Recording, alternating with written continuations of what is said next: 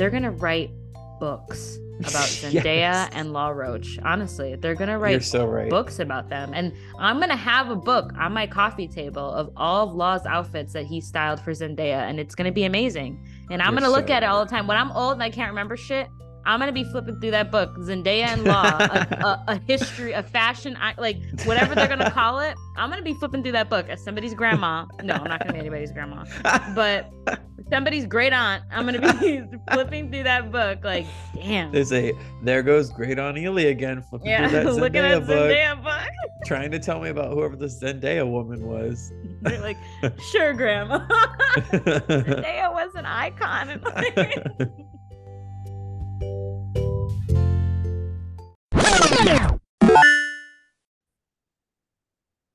You crying? No, I had mascara on today, and now I feel like it's just making underneath my eyes very dark. You didn't take it off? No, but I did accidentally rub my eye earlier, and then I was like, shouldn't have done that. And why were you wearing mascara today, Ely? Well, I was out and about for work, and I thought, let me look cute. And good thing I did, because I had my photo taken quite a bit today. Why? You want to provide detail? There was a rally today outside of the Supreme Court, because today was the first day that the Supreme Court is hearing arguments around the student debt cancellation case. So we rallied. Some people were there since last night. They had slept outside That's of the wild. Supreme Court in Like the that rain. wasn't necessary. I really don't think. I was Like really it was raining last night, and you guys, they didn't even start arguments until today. Yeah, I don't know whose idea that was. Were I they know with for an org or were they individuals? I know for sure it was people from the org Rise. They said rise and shine super early. Yeah, well, the rally started at 8. I got there at like 8:40. And then it was great because we had 30 students from our network come from our Ohio affiliate. So that was cool. Wow. They came all the way to DC just for that? They do a lot of student debt work. So they came to DC last year for the student debt protests at the Department of Education. Wow. Yeah. So it was cool to see them. I didn't do anything nearly as meaningful today. Tough. I made a really cute, I just have to say. So, Jamie, if you're listening to this, this is Jamie's idea. And you're probably going to make like a misogynist joke or something. What? But I forgot that tomorrow is the beginning of Women's History Month. Oh, and you guys, he forgot. He hates women. Oh my God. And so Jamie, she texted me and she was like, hey, do you think we could make a post for Women's History Month? Because we're a woman-owned small business. And I was like, oh my gosh, that's a great idea. Let me make something. And I have to say, I know this is like a man that made this, aka me, but this is the cutest graphic I've ever made for our Instagram. Look how cute.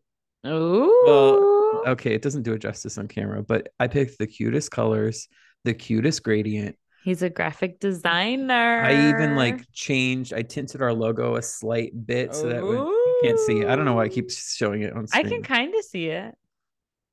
I'll text it to you later, but I'm like, I can't wait to post this tomorrow. It's so cute. So cute. And also, I'm going to be really manipulative on my personal Instagram story. I'm going to share it and say, go follow our page, or you're a misogynist and you hate women. Ooh. Wow. Whoa. We're so close to 60. I want to get to 60 so badly. You know, it's just nice having the first number change.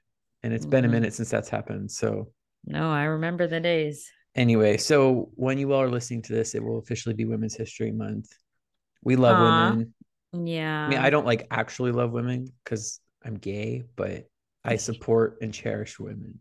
And I love them non-sexually. Some of the things you do on this podcast may say otherwise. What are you talking about?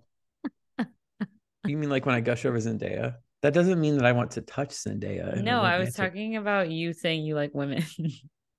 When did I say that? Oh my gosh, never mind. Wait, I'm confused. I'm not attracted to women. I know. The joke was about you hating women. Oh, well, that's just a lie.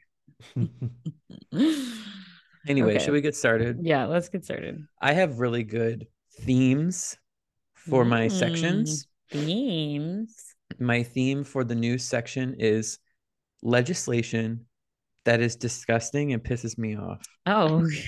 and I might get heated. Oh, okay. So, have you heard about this first one, the SB3 bill in Tennessee, aka the anti-drag bill? Have you heard about this? Oh my God, what? You haven't heard? I thought you worked for a voting organization. I thought you were involved in politics. I thought you knew what Unfortunately, was we up with do social not justice. have a affiliate in Tennessee, so I have no Wow. connection to their legislature whatsoever. Wow. Okay. Well, then let me tell you about it. Wow, okay. So there's this bill. It's called SB3/HB09, but we're going to call it SB3 because that's what everyone's calling it. And it has passed the Tennessee House and the Tennessee Senate. And yesterday, their governor, Bill Lee, said that he Mm. does intend to sign it into law. Um, so that's not good because what this legislation does is it bans, quote, adult oriented entertainment that is, quote, harmful to minors from public property and places where they might be seen by children. So basically, anything outdoors is a no go in Tennessee now, and some stuff indoors. This law specifically mentions, quote, go go dancers, exotic dancers, strippers, and male or female impersonators, What? which of course includes drag performers. A first offense would be charged as a misdemeanor, and a second would be a felony charge. Now, the legislation does not ban all drag performances from public or non-age restricted venues, but it does prohibit them if they were, quote, harmful to minors. So it's like it's meant to be Subjective. ambiguous. Yeah, Yeah. it's meant to be ambiguous. So of course they can just slap it onto anybody. Um, the bill's Senate sponsor said that it would be up to local prosecutors to determine how to apply the law. But the House sponsor suggested that any drag performance should be considered inappropriate for minors, no matter where it is or who's involved. Of course, people have argued that there are already obscenity laws in place pretty much everywhere. So it's very obvious what the point of this bill is.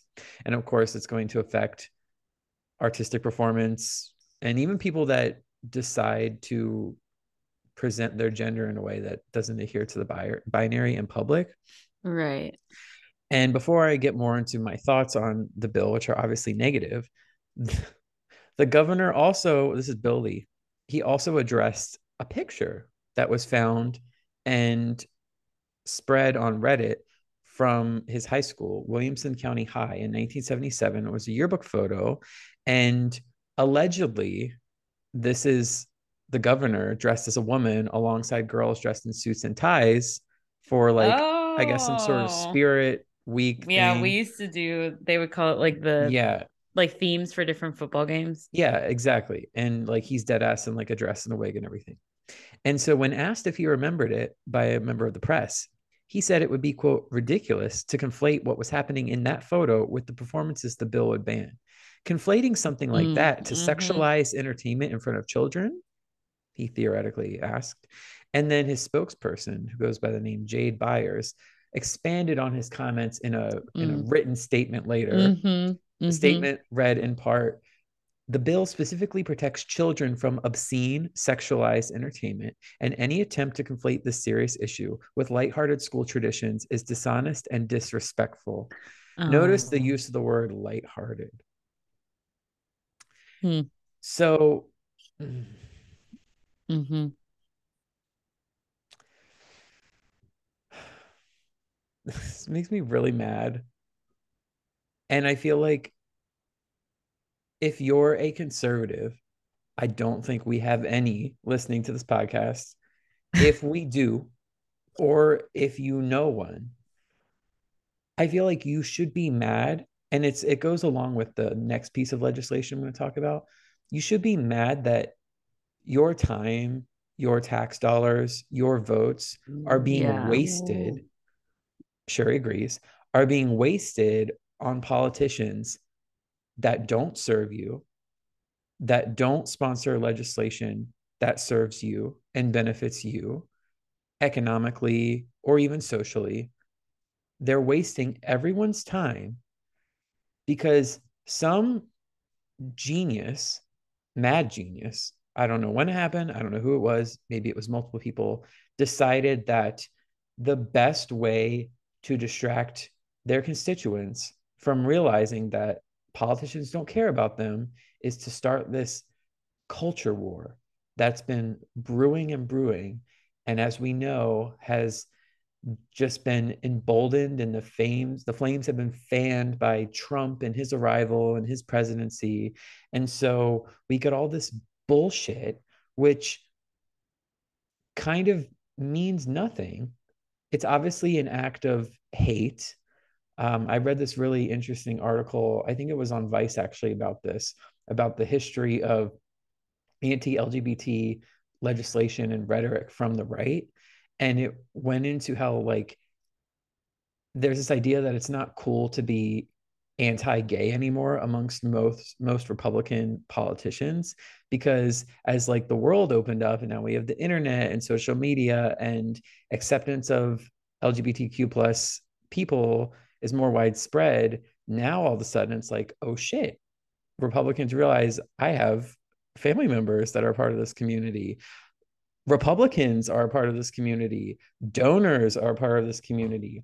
Shocker. There's actually a lot of people in the LGBTQIA plus community. And so now it's shifted to, okay, so we can attack drag queens. We can say that drag queens are inappropriate for children and drag queens are preying on children, which is a hoot because of all the stories that are coming out about specifically Republican politicians that have preyed on children or sexually harassed children or whatever. It is ridiculous. And like I said, it's all a distraction. It's to distract you guys from realizing that shit is not being done for you. You still can't pay your medical bills. You still can't get a job or a decent job. You're still living in poverty, whatever it is. Like, there's a correlation here. We know that in the South, where are the states with the worst education? The South, red states. Where are the states with the lowest income bracket? The South, red states. And so this shit just pisses me off because it's just like people don't seem to realize that it's just a ruse. Yeah, it's like the whole book banning thing going on in Mm-hmm. Florida too. It's like it's literally just a petty distraction. It's such a waste of time and resources, and it's our time and our resources and our money that's paying these people to do nothing. Yeah. And obviously, I feel incredibly bad for any drag performer in the state of Tennessee who are being put in serious jeopardy because of this. Like, drag performers, like, some of them make a living off of this, and this Yeah. could greatly affect their income. And moreover, this is very like anti-parent. There's actually a lot of anti-parent legislation out there right now or being drafted. This idea that the government needs to enforce what a kid can or can't see or can or can't consume. It's like you were saying with the book bans. It's like, well, hello, parents. Yeah. Parents can decide. Like, if a parent wants to take their kid, like, That's presumably their a small decision. Yeah. child needs to be taken to a drag queen, like a drag queen read along, for instance, is a big thing right now. It's going to stop being a big thing in the state of Tennessee because it's going to be illegal. And so it's like, why aren't parents getting mad? I'm sure some of them are getting mad about this, but you're taking away their choice to parent their own children. Totally. And then, of course, there's the issue of LGBT teens who, again, if even if it's a private venue and it's not age restricted, if a 17-year-old decides that they want to go to a non-age restricted drag event, they're not allowed to. That's illegal, which is wild to me. So Yeah. that's sad because you're closing the door for lots of queer teens in terms of exploring their community and making connections in their community. It's just very sad all around, and it makes me mad. And we already have some uh, drag queens that are prominent in Tennessee basically saying that you need to prepare for a new Stonewall. Like, there were, oh, I forgot the name of her, but some queen, I saw her on TikTok give a really passionate speech about this before her set the other night. And like, it makes a lot of sense. Like, maybe that is the sort of thing that needs to happen. Maybe. I don't know. It's Yeah. just horrible. So another piece of horrible Yeah. Let's legislation. say another waste of our time and resources and money. Have you heard about this? Actually, no, I haven't heard about this either. Okay. So the lead into this is that George Santos, the embattled Hmm. Long Island congressman We who's know. basically lied about everything, uh, he's decided that he's going to back a bill that's been introduced by Alabama Congressman Barry Moore, that makes the AR-15 assault rifle the national gun of the United States of America. So the If coast, yes, if that doesn't like scream waste of time, like I don't know what does. I don't know. So this bill is also co-sponsored by Congressman Andrew Clyde, who's a gun store owner, Congresswoman Lauren Boebert, our fave. Mm. Just kidding. We don't like her. She was one of the idiots that yelled out Donald Trump's name during the House Speaker vote. And it's like, babe, he's literally not Stop talking. eligible and you're horrible. And let it be known that she owns apparently a gun themed restaurant called Shooter's Grill. What? I don't know. So I got to take another deep sigh. A gun themed restaurant. Yeah. I got Fascinating. I got to take another sigh because I guess okay, George Santos is attached to this. Whatever, he just wants more attention because he can't stand the media not talking You about him. know. But I think this is so disgusting. And I really can't like think about what this means, you guys. This Yeah. is obviously a Republican backed bill. And what they are essentially saying, so anyone who backs this bill, anyone who votes for this bill, doesn't give a single flying fuck about any of the hundreds and hundreds of people that have been gunned down by AR-15s, which are the weapon of choice for these psychopaths and domestic terrorists that conduct mass shootings. Literally, probably 9 times out of 10, it's an AR-15 that's used if it's an automatic weapon in a mass shooting. They don't care. They don't care. They are dancing on the graves of your family members, your friends, your parents, your children. Think about all the children that have been murdered by an AR-15. Sandy Hook, AR-15. They don't give a fuck. They Nope. said, oh, like your 6, It's 7, 8 year olds that were slaughtered by an AR-15. We want to make that the the national gun. national gun of It's America. disgusting. It's Yeah. disgusting. And No. copy and paste what I was saying about the last bill. It's a complete waste of time and waste of resources. And it's a slap in the face to what politics should be. It's disgusting. I just can't believe it. And the Republicans are just monsters, man. They're just monsters. I just can't believe there's a new thing every damn day where I'm I like, know. I really never thought this. I never thought there would be a bill with all this other shit that's going on that needs to be addressed. I never thought that time would be spent on a bill to make a murder weapon the national. We don't even need a national gun, period. Why do we need that? No. We don't need that. It's horrible. Yeah. It's And to think that like voting rights legislation can't pass, but like this stuff is what's being talked about right now. I hope this doesn't pass. I hope to God this doesn't pass. I don't think it It really is. will, I don't think it will. but But it really is such a slap in the face to parents and family members of the countless victims of like, yeah, mass shootings from these weapons. I really don't understand it. Like, I mean, there's been a mass shooting in probably every U.S. state at this point. And so if you're a congressperson or a senator or a governor from a state and you support something like this, it's like, do you not care about your They constituents? don't. It's just a joke. It's all fun and games. Like we've talked about this, we've said this a million times. It's just a big game to them. It's an epidemic, the lack of empathy, just in general. There's such a lack of empathy, especially on the right.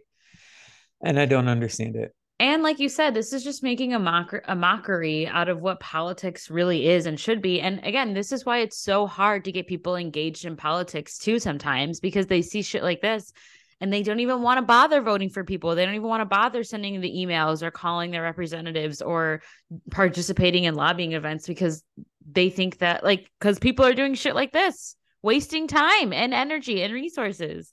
Yeah, and the media doesn't cover it, or they don't cover it nearly enough. They don't engage with it, which is frustrating. So I feel like less people know about it and understand it. Yeah. And I think that's a shame. And of course, the media is probably a large reason why shit like this happens. They want attention. Yeah. Like George Santos, I guarantee you he doesn't give a shit about this bill. He wants Well, he's attention. not even the one who wrote it. He's just backing it and he's Exactly. getting attention. He wants attention. He wants media time because everything's a media game. Everything is about how many minutes of screen time can you get on the nightly news. People don't care, especially, oh my God, especially Republicans. They do not care what they get media time for. Look at Marjorie Taylor Greene. Oh my Like, God. the woman was literally just saying a couple of weeks ago how there needs to be a national divorce, and basically is like she's saying like there needs to be another civil war. She isn't like they don't care What are what they you have to say. They saying? don't care what they have to say as long as they get on And people will TV. be like, I vote for them because they just say whatever they think. And it's It's like, like no, vote for, oh my God, for the saying love what of you God, think is not a flex. Like that is vote just for people because of recklessness. what they will do for you. And I know, like you were just saying, we've been really disenfranchised. I mean, hell, I don't really think politicians are going to do a lot for me, but don't, please don't just vote for people because you think they're funny or you like that they speak their mind, or even if you think they're cute or handsome, vote for them because of what they say they're going to do for you. And if they don't do it, hold them to fucking account. That's Mm-hmm. what I have to say. That's the end of the news. Whew. All right. Well, Let's lighten the mood. sure. Okay. So I just want to include this as news because Lizzie McAlpine was one of my top artists last year. And I'm kind of having Oh a yeah. Zach moment where I'm like salty because this artist that I feel like was really small and like nobody knew about. I was like, oh my gosh, I'm so happy I like this person. You know, they have a small following. Wasn't I Now just saying she this has last episode? Yes, that's what I'm saying. Now she has a big following. So Lizzie McAlpine earns her first entry on the Hot 100 with her TikTok famous hit Ceilings. I do really like this song, I will say. But people make so many edits with this song and it's like a trend now on TikTok, so it's been getting really big. I'm happy for her. I am happy for her, but I'm like, "Oh shit, like now this means that she's not like really a small artist anymore." I Okay. listened to the song before we recorded Oh, did you? because I saw on the outline you put TikTok famous, and I thought, oh, if I listen to it, maybe I'll recognize it. I did not, but Mm. good for her. Yeah, no, I love this song. I will say on TikTok, a lot of people use the sped up, like they do the like sped up version. Oh yeah, yeah, yeah. Maybe she'll Yeah. drop that. People love doing Well, that now. she They'll she drop did. the slower, Well, fast versions from they TikTok. do because otherwise, if they don't, they're not making any money off of Yeah, people using that sound. So they have to pretty much. yeah. So yeah, she has released a sped up version, and that's like what people use, like what it uses on TikTok now. Um, yeah. Slay. Mm-hmm. All right. Now this is also just a little interesting. I feel like all of my music stories this week don't require like elaboration. It's just like the headlines. That's So okay. on February 27th, The Weeknd became the first artist to reach 100 million monthly listeners in Spotify history. That really hasn't happened yet. I thought Ed No, Sheeran had like 300 million or I guess something not. crazy. Hmm. I guess not. Mm-hmm. Well, But I will say I think Ed Sheeran is up there with The Weeknd. But yeah, no, The Weeknd, and I feel like largely in part, like this is largely part of like people listening to Blinding Lights, which is set to beat Ed Sheeran's Shape of You to become the number one most streamed song of all time, good which is because it's a much better crazy. song. Oh my goodness. I hate Shape of You. Okay. It's so stupid. I actually don't even think Ed Sheeran likes Shape of You. So and then I have another The Weeknd story. He's been setting all these records, but I think I mentioned this a few or a while ago, maybe earlier this season. Like we're just in the age. It seems like all these artists are like hitting, breaking records that haven't been touched since the 70s, or like are just like way, like it feels like constantly artists are setting new records. And it's just because music is way more accessible now than it has ever been. And Yeah. so it's allowed for these like insane numbers to start becoming the norm. So, but anyway, The Weeknd and Ariana Grande's Die For You remix becomes the biggest debut for a remix in Spotify history, surpassing their own remix of Save Your Tears. Is this the song? I don't know if you've heard. Nick and I were talking about this, or he brought it to my attention recently, where people are like, "Oh, her enunciation is so crisp because of Yeah. those wicked vocals." Is this that song? Mm-hmm. Mm. Because she like Yeah. just finished filming Wicked or something I don't think she's close to being finished filming, but in the midst. yeah, so she posted a TikTok last week of her saying like, "Oh, I took a break," or she said like after a 16-hour film day, I still made time to do this for my friend. That's all she put. And you could hear while like through her headphones while that she was editing and recording a verse to the Weeknd song Die For You. So people were like, "Oh my gosh, another Ariana Grande The Weeknd collab." Um so yeah, and then the director, is it John Chu? He Yes. reposted the Die For You remix, and he's like, "I swear I'm not holding Ariana Grande hostage," because people have been like mad saying that she doesn't sing anymore because she's filming this movie. Get over I it. know, it's so stupid. And it's like she does. Also, like she has a pretty like large discography for her, like for someone so young. So it's like Yeah, you have tons of she's shit to listen to. entitled. Yeah, you have tons to listen to, and she's entitled to do something else for a little bit. Like it's And okay. then they're all gonna be quaked when Wicked does come out.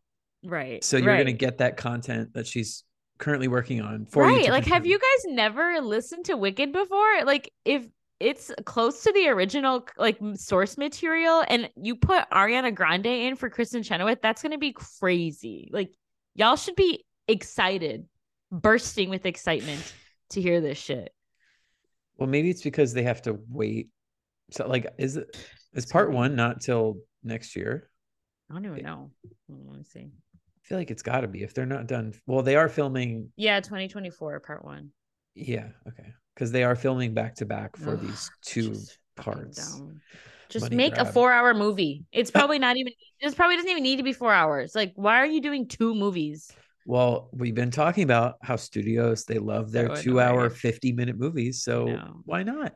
All I'm looking forward to is seeing Jonathan Bailey as Fiero. Oh, he's looking at it. Okay, that's all I have for music. Okay. Okay. Did you watch the SAG Awards? No. Um, why'd you say it like that? It's like if I didn't watch the Grammys, you think I was Okay. gonna tune into the SAG Awards? Well, Nick and I watched the SAG Awards, Yeah. and by Nick and I mean I kind of gave an ultimatum that we had to watch the SAG Awards. Right. Because so it was very interesting. They've historically been televised, and this year it was streamed on Netflix's YouTube channel. And then Oh, next that's fun. year it's going to be live on Netflix, like the Netflix app. So Oh. before I get into the winners and stuff, I guess I wrote this at the bottom, but I'm just going to skip to it. Oh. I loved this. There were no commercials, there was no cutting off the speeches, and it was still like I think it was scheduled for 2 hours. It was like 2:20. It was great. This is gonna, I feel like this is gonna be possibly a new precedent. People are I, gonna see. I well, see, I don't think it actually is because Oh. networks want their ad dollars. Mm. Because Netflix paid for the rights to, you know what I mean? Oh. Oh, And interesting. also something much larger like the Oscars, that type of acquisition would be so much more money. I don't Mm. know, but I loved it. They still needed to have breaks, of course, for people to like get up, go to the bathroom, resets. So instead of commercials, they did like montages of past winners' speeches and they did montages of Oh, so there was films. like really no ads that were there ads that popped up on the Zero, screen or anything? That's zero. fascinating. It was wonderful. You felt like Hmm. very immersed in it. And I really Hmm. liked the not cutting off speeches. It's just a Yeah. respectful thing to do Yeah. because it really bothers me. Like, I get it. Some people, like, don't get me wrong, there were some speeches that were not great. And I was like, can we wrap this up? People be But I rambling. still think, like, let's be respectful. Like, this is people This is a winning. big, it's a Yeah, big it's a big moment for deal. some people. Yeah. It's a big deal. And I'll get back to the speeches in a second.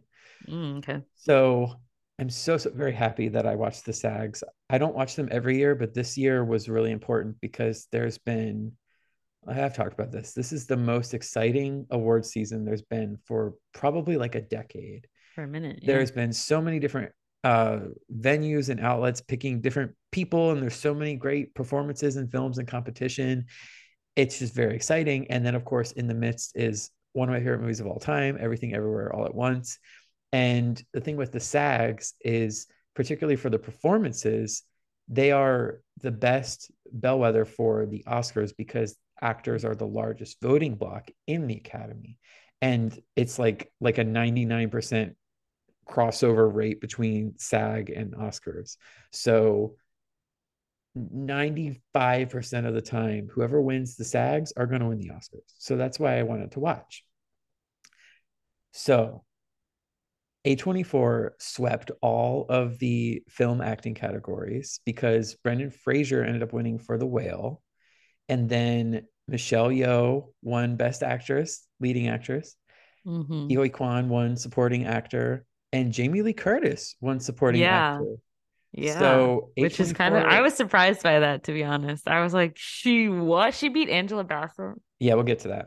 And then Everything Everywhere All at Once won Best Ensemble, Best Cast. And so this was the first time in history that a single studio has captured every single major film prize, all Oh, five, because The Whale is an A24 film. So that's cool that interesting. A24 was the one to do that. I know. I feel like it's hard for me to conceptualize that A24 is like a small, like what do they call them? Art house studio Yeah, type of situation because they make so much. They put out so much content. It's always really so good, much and I feel good. like Yeah, good it gets content. wildly popular very quickly. Probably thanks to the internet. Like they probably don't have to put a lot of marketing dollars behind their work, so that probably helps. But still, it's like hard for me to like to see them that way. And the pedigree speaks for itself. Hmm. So, and also Everything Everywhere All at Once broke the record for the most wins by a single film with the SAGs. Now they won four, but y'all got to keep in mind that the SAGs, it's just acting and they do film Yeah, and TV. So that's they pretty dope. basically won as much as the film qualified for. If the film had a lead actor nomination, then that's the most a film could get is five because it would be all four Right. categories and then best cast. And of course, there was not a lead acting nomination, so it was just four, but still that was enough to make them a record breaker in that sense. And so let's talk about the individual wins. Like I said, Michelle Yeoh won. So happy. I screamed because, again, this probably means she's going to win the Oscar. Thank God. Hmm. Hopefully. Her speech was hilarious. First of all, her dress, which I thought was stunning, but did you see it? Had like Hmm. ruffles on the front. Yeah. Poor thing. When she was like moving back and forth, it was rubbing up against the mic. Oh shit. But she was really cute because, of course, she was just overwhelmed. She actually yelled "fuck" at one point. And again, this is It wasn't streaming, censored. not censored. I love So that. yeah, I love celebrities uncensored. Oh. yeah, but she is the first uh woman, Asian woman, to win for a leading role. So that's exciting. And Mm. then Ke Huy Quan, who won Best Supporting Actor, he's the first Asian male, period, to win for a film at SAGs. Any wow. Okay. And his speech did make me cry. He was the first. Anytime he speaks, I'm like, No, I know he was so excited. Like, I'm just wondering how excited is he going to be when he collects his Oscar? Because guy bro, seemed like he was on the verge of and exploding. I'm gonna sob. Yeah, he was also the first cast member to win, so I think that's also what got me Oh, that's so emotionally. exciting. And then Jamie Lee Curtis, a big surprise because yeah, people were thinking it was going to be Angela Bassett or possibly Carrie Condon from Banshees of Inisherin, but no, it was Jamie Lee. Jamie Lee was shocked. I could tell she was shocked. She went up to the podium and she was like, "Come on!" And people are cheering. She's like, "No, I mean, come on in a bad way." Like, um, by the way, she was kind of obsessed with the whole Nepo baby thing I heard because her bring it up multiple times. she brought it up twice. She brought it up in the opening, this thing that I love that SAG does, they go amongst the tables and they have different people that they pick beforehand give like a little monologue about how they became an actor, and then they say, my Oh, name is cute. Jamie Lee Curtis and I'm an actor. And so she had a segment at the beginning and she mentioned being an Epo baby then, and then when she was doing her acceptance speech, she brought it up. But I don't know, it's like it's only slightly annoying because she's such an endearing person, Hmm. and so like graceful in a way. And again, just like the ultimate hype woman, she was up there and she dedicated like almost a minute of her speech to Michelle Yeoh, just hyping her up. And this is I before wonder if Michelle was Michelle Yeoh announced. is like, okay, chill. They kissed on the lips when I saw that Michelle too. won. Yeah. That's really cute. Yeah. So very happy for this film. Oh, I hope it goes on to just do super well at the Oscars. Why are you making that face? Sorry, I feel like I had something I was going to ask you and I totally forgot. And I'm trying to remember what it was, but I can't. It's fine. Boo. Also, Boo. a couple more things while we're on the topic of SAG. I mentioned earlier that I was going to come back to a speech. So when Everything Everywhere and they won Best Ensemble, the whole like basically the whole cast, even the security guard guys, like the dildo guys, they were there. Yeah. Oh. And James Hong was there, and James Hong played Gong Gong in the film. And basically Michelle came and they had like prepared little notes, which was cute. Michelle was like, we're gonna dedicate this to James Hong, who just turned 94, and he's been a member of SAG for 69 years. Oh my God. So, and then he gave a speech that legit was like 5 minutes long, but it was so endearing and precious. And he even Oh. like led a little dance at one point. I It feel was just like, wonderful. oh, that's what I was going to say that I forgot. I was going to comment on the fact that I feel like this year has really been all about like older actors like finally getting their flowers. Not Mm-hmm. that like Jamie Lee Curtis is old per se, but she's not She's like a older. young person. Yeah, she's Yeah. older and they're not playing like particularly youthful characters, you know? So I really feel like that's like the theme of the year. And it's really it is exciting to see and it's very endearing because it's like these people deserve recognition. Like look at them doing amazing stuff. And like I like we've talked about how Hollywood, especially with women, either Mm-hmm. like puts them in a box or just completely dismisses them for like really amazing projects and that this really wasn't one of them. um And so that's I'm that's why I think it's really, really important. Like I've obviously I love the film, but like Kate Blanchett, she has 2 Oscars and she's a white lady. She's gonna be fine. Michelle Yeoh, she's never been nominated. She's like, let's just be real. If Michelle Yeoh doesn't win Best Actress at the Oscars, she's probably never going to win an Oscar, just because the opportunities for her being an older Asian woman are so few and far between. So I do think that it's like we need to take those things into consideration, especially yeah. when the other front runners have already won. Like I just please, Yeah, please. yeah. But how do we feel about Angela not winning? Because I think that was the expectation. Because it's same pattern of thought of like, let's give Angela her flowers. What do you think? Honestly, I feel like with when the voting group was a bunch of actors, I feel like it's very possible she didn't win because she was in a Marvel movie. That's what I've been hearing people saying, I which makes genuinely feel sense to like me. that's something that actors would do. Like I think and like I kind of I mean I kind of can see. I don't agree with it, but I can kind of see what like I can see where what they might be thinking. I personally wouldn't vote that way, but cuz I feel like Angela Bassett was amazing in Wakanda Forever, but I feel like that's why she didn't win, especially with this group is because and she's been winning with all the other groups is because it was a Marvel movie. Yeah, and it's clearly like only if, and this is the first, I don't know if it's the first Marvel period nomination, but it's definitely the first MCU acting nomination. And so, yeah, maybe a message is trying to be sent because it's not about like, have you been in a superhero movie? Because Right. people who are winning, like Ke Huy Quan is going to be in Loki season 2. Right. Michelle Yeoh was in Guardians of the Galaxy. So it's clearly like saying, we do not want someone to win for Which a is comic book film. so frustrating because It is, yeah. again, I feel like that's what I really liked about that's why this franchise got to be so big, is because it was taking like this silly concept almost, but actually like treating it like a serious piece of art. And it worked so well. And I feel like Disney, like Marvel's moving, just going further and further away from that, especially with Ant-Man. Oh, we'll get there.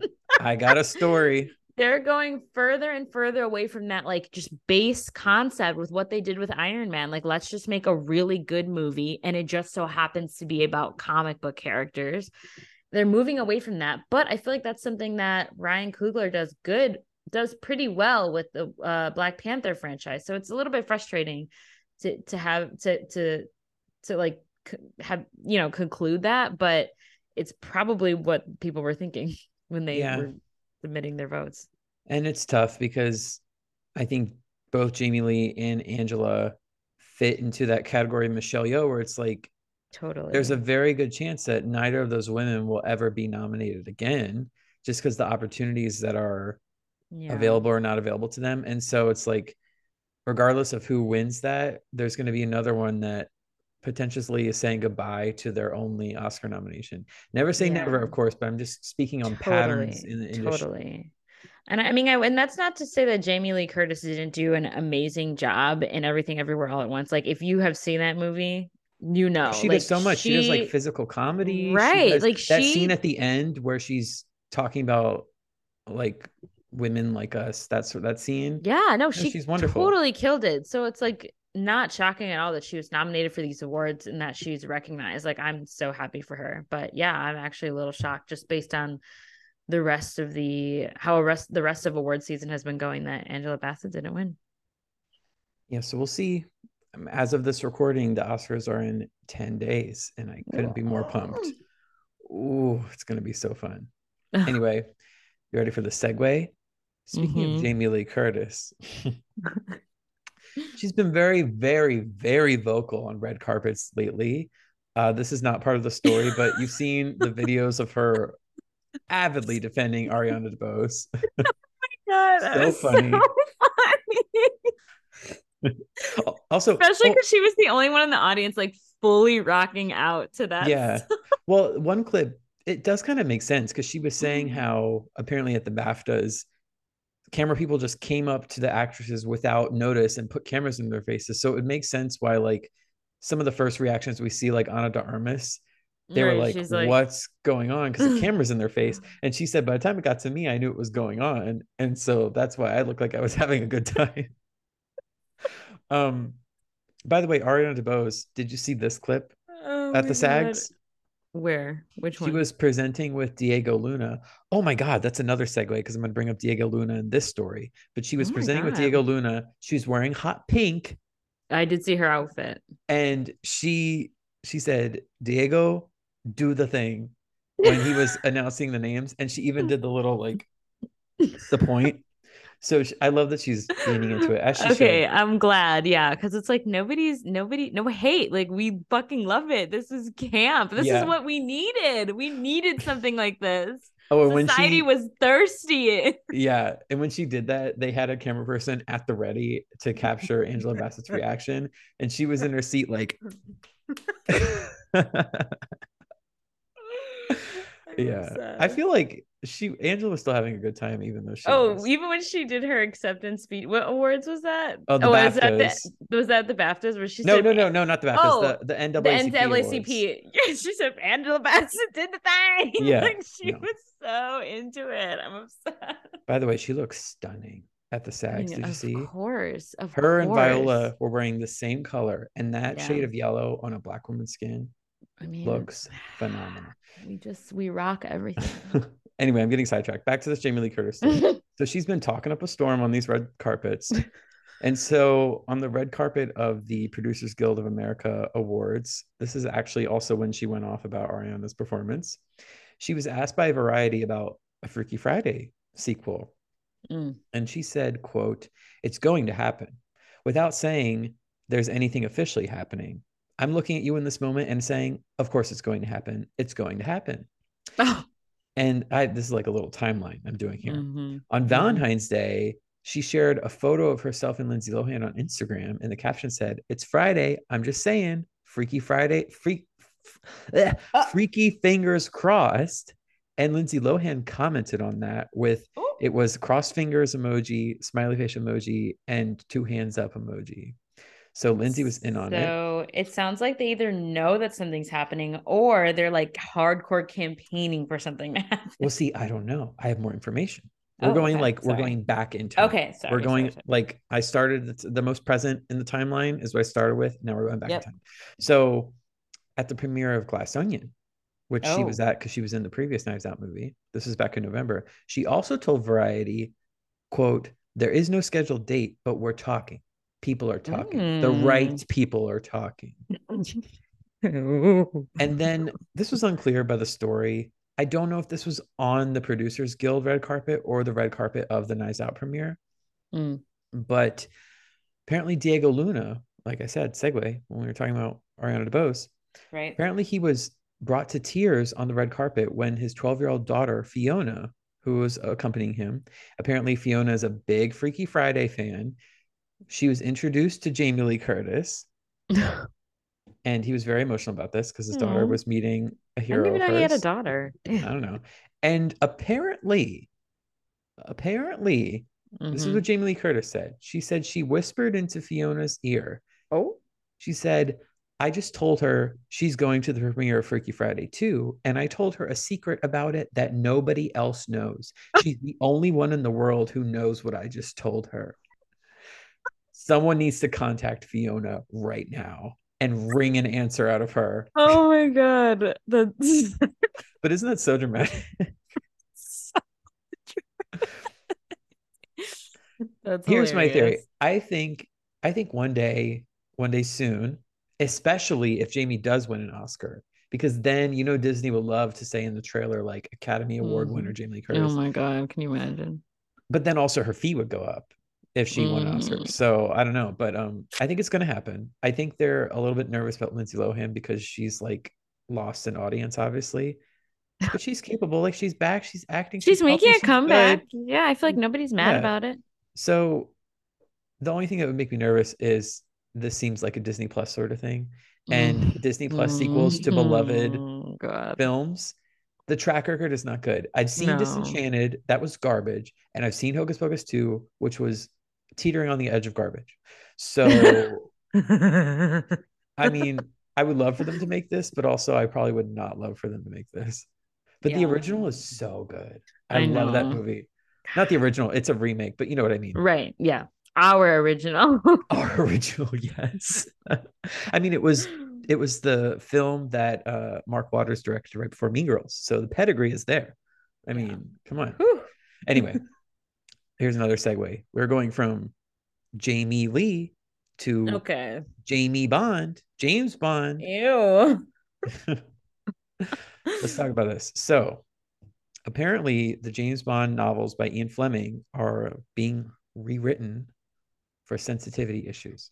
So, a report in a UK newspaper called The Telegraph reveals that ahead of this reissue of Bond novels, which is happening in April because it's the 70th anniversary of the first book in the series, Oh, okay. Ian Fleming Publications has commissioned a review by sensitivity readers, and things have been changed, and each book will have a disclaimer. The disclaimer will be, quote, "This book was written at a time when terms and attitudes which might be considered offensive by modern readers were commonplace. A number of updates have been made in this edition while keeping as close as possible to the original text and the period in which it is set." Wait, do What? you know like some specifics? Yes, I have examples.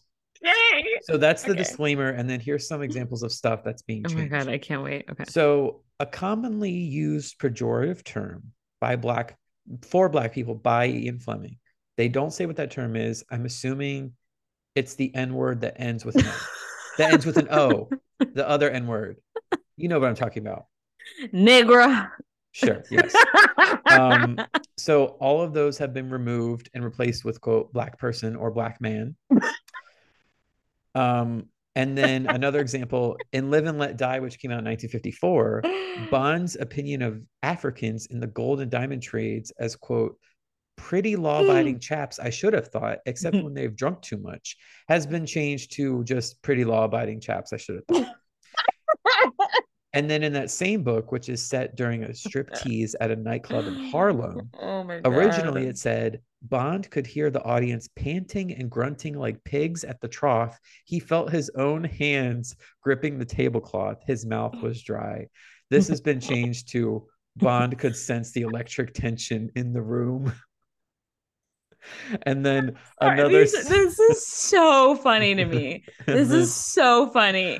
I got one more. Another segment in the book that described accented dialogue as, quote, straight Harlem deep south with a lot of New York thrown in has been removed as well. They were like, we can't fix that. They said throw the whole thing away. So how are we feeling about this?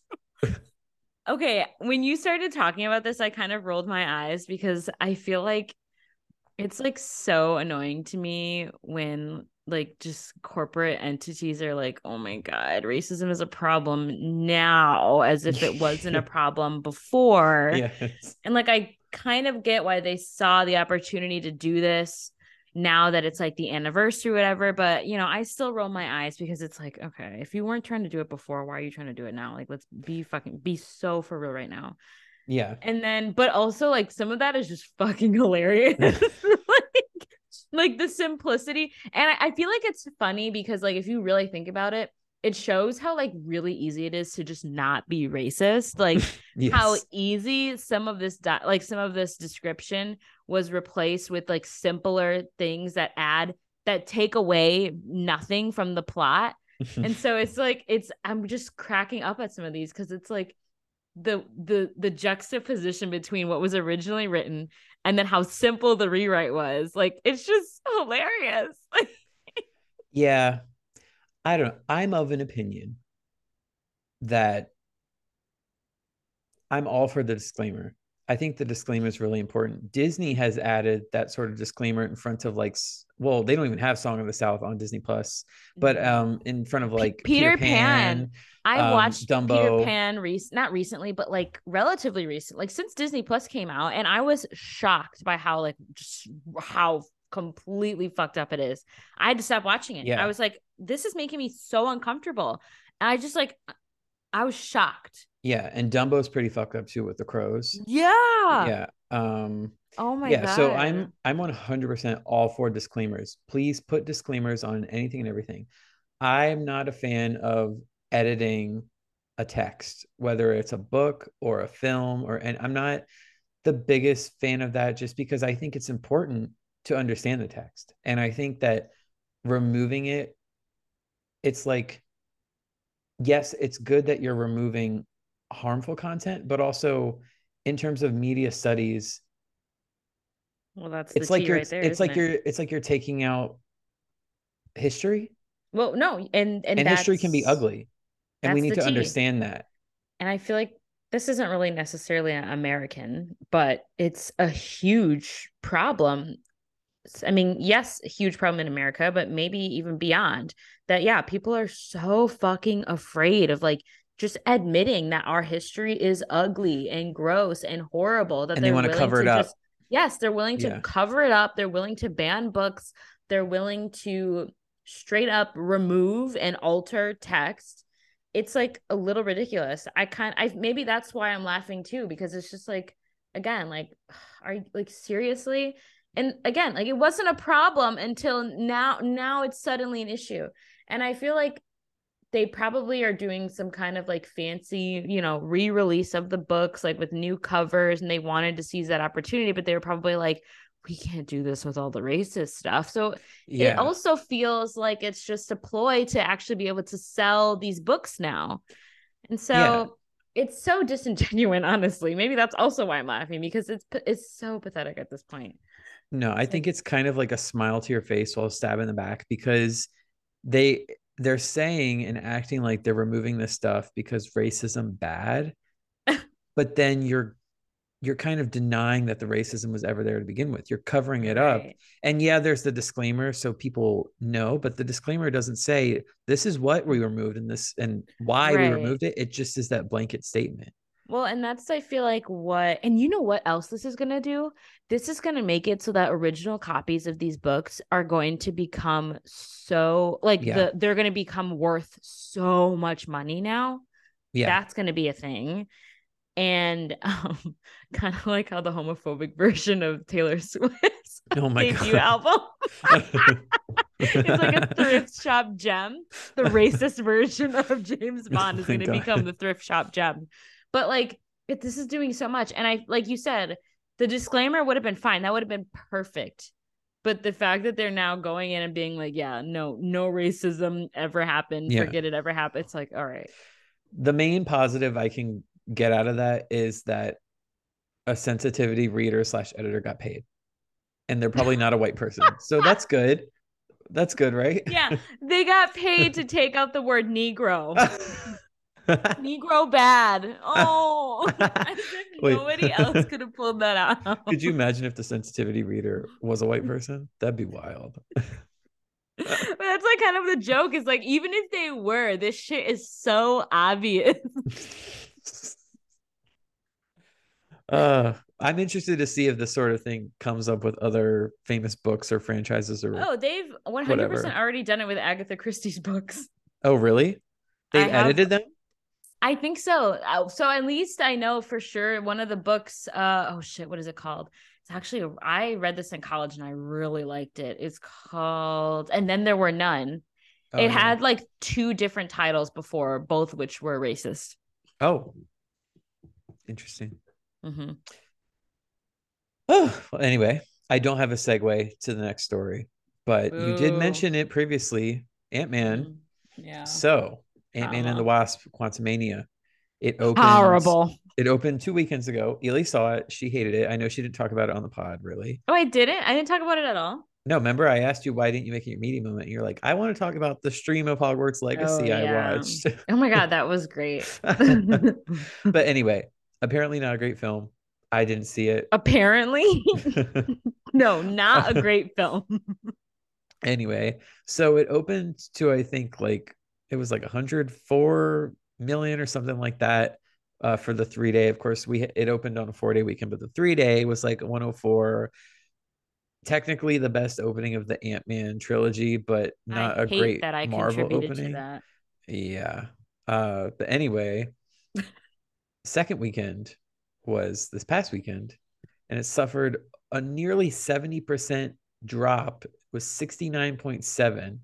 I wish it was 70. Like Oh that my God, seven would have been that is so. crazy. Yeah, this is the drop at the domestic box office. And so this makes it the worst second weekend drop for a Marvel film.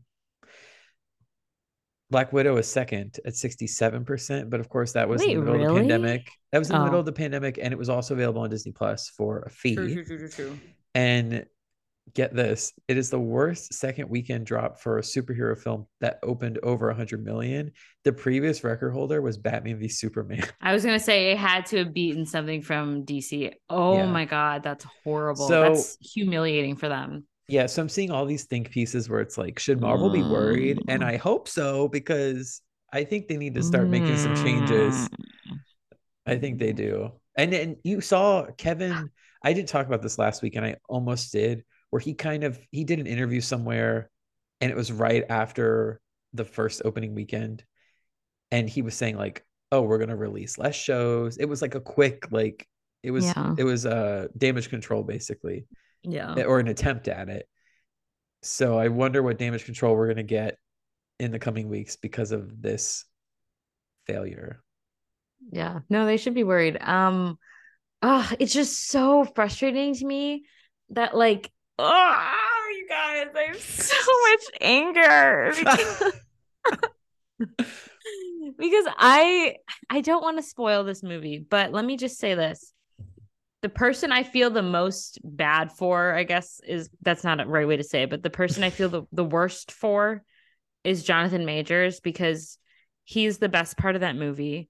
I think he's going to be great as all of the versions of Kang that we're going to see in the rest of this saga. But I knew there was a butt coming. I mean, I don't know. I don't even know where I'm going with this, but I just need to say I feel bad for him because he did the best he could do when he was given.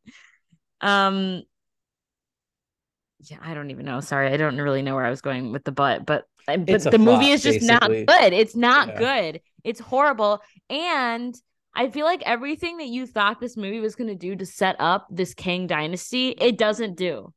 It's incredibly Well, disappointing. it's because you have So to it see the next feels, seven things. well, that's annoying. And it's No, it so is. annoying because it's like it feels like that's what's been happening with every single project. Like they have the opportunity, and of course I don't want to say that they should just stick to fan service because they totally shouldn't. Like be creative, do your thing, I don't care, but none of this is wowing me. Like I like do you like the shock that comes after watching Infinity War where you're like, holy shit, like are people just lost? I Hmm. was hoping that's what was going to happen with this movie. Sorry, that's kind of a spoiler. People Y'all should aren't know. going to see this movie anyway. Don't see this movie. I thought that's what was going to happen with this movie, and it 100% doesn't. Like, this movie is open and closed, boom, shut. That's it. And so I was just like, are you kidding? You had the opportunity to do something like that again with an Ant-Man movie. I would have left the theater content if that would have happened. Well, Yeah. I don't know. Uh, Maybe that's too much credit, but I really think the shows fucked them up. I mean, and none of them, you're probably going to disagree with me on this. None of the shows have been amazing enough to warrant their existence. Like WandaVision? I really liked WandaVision, but like would I be upset if it never happened? Yeah, I No. I just think the shows and the attention being diverted to the shows like from Kevin Feige and other higher ups, it's like it's clearly muddied the waters and it's made it taxing for us. Like what's the last show you watched? You didn't even watch Hawkeye, did you? Yes, I did. Yes, Oh, I you did. I did? watched all of Hawkeye. That's the Okay. last one I watched. Okay, yeah. It's like I watched the first two episodes of Miss Marvel and She-Hulk, and then I stopped, and Moon Knight, I You didn't stopped. It's finish Moon just Knight. Yeah. so it's just becoming Ugh, which just taxing. sucks. Yeah. And Eh, again, the people I feel the worst for are the actors because in some of these cases, the actors are like actually kind of good. Like I thought Oscar Isaac was doing pretty good as Moon Knight, but the story I just could not keep up with. I don't know. I don't feel bad for them. They're probably getting paid, but I mean, okay, I don't feel bad for them, but at the same time, it's like that sucks. Like you got into this thinking that this was going to be like a huge thing for your career, and it's oh yeah, actually just trash. I see what you're saying. Like I don't pity them, but at the same time, it's like, oh, that does kind of suck because like your performance is being overshadowed by the studio's lack of like consistency and just Yeah, lack of like, I don't know, smarts.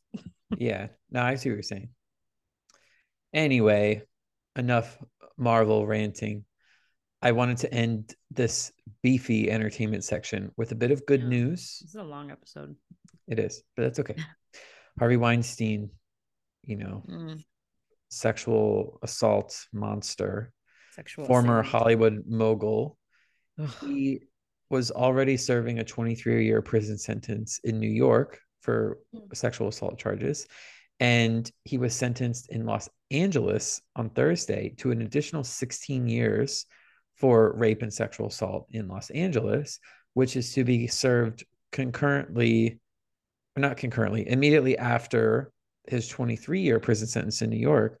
So this ensures that he's going to be in prison for the rest of his life because he's Oh, 70 totally. years I was gonna old. say, when do you think he's gonna die? He's 70 years old. Sure.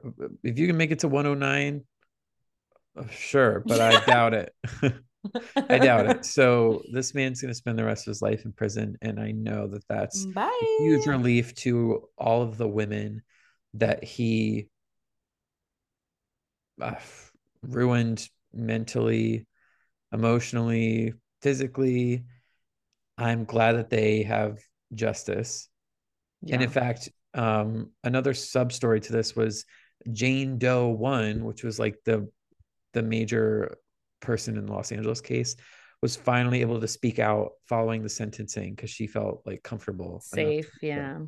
to tell her story. So Ooh, yeah. And it's crazy how long this has been going on. No, I know. I really recommend to anyone who's interested, you really should watch She Said. It is a great film. I know I talked about it last year about this tale and the women that helped bring him to justice. Mm-hmm. It's a great movie. Go watch it. Okay. And you see the back of his head. It impersonates the back of his Oh. head. Mm. Yeah, not the actual Just Harvey, obviously. chilling. Yeah. The Anyway. actual Okay. Oh, by the All way, right. a quick side note about that. I'm pretty sure that whenever I was talking about that film, I was talking about how they got really good voice impersonators. Specifically, I was talking about whoever they got to do Gwyneth Paltrow's voice over the phone did an immaculate job. I'm a Oh, dumbass. That actually was it was Gwyneth her. Paltrow. Yeah.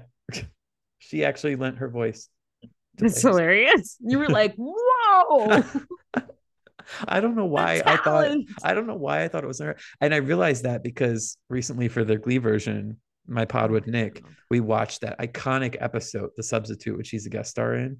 And I was looking at her Conjunction, IMDb. junction. What's What's your your Nick's never seen function? Schoolhouse Rock. Wait, what? I know. Isn't that wild? Well, Never he seen it. went to a boarding school. I have the DVD box set, so I need to crack it out and put it in the front of it. Yeah, wait, that's such a Yeah, flex. That's so cool. I didn't know you had that. I do. Wow. Yeah. Yeah. Wow. It's great. But anyway, I was looking through her IMDb and the first thing there was She Said. I was like, oh, that You were was like, her. oh. Anyway, let's talk about That's pop funny. culture stuff. All right. I actually have kind well, we'll see how beefy this ends up being. I really don't want to get into this last story too much because Oh. I feel like it's nothing, but whatever. Oh. Okay.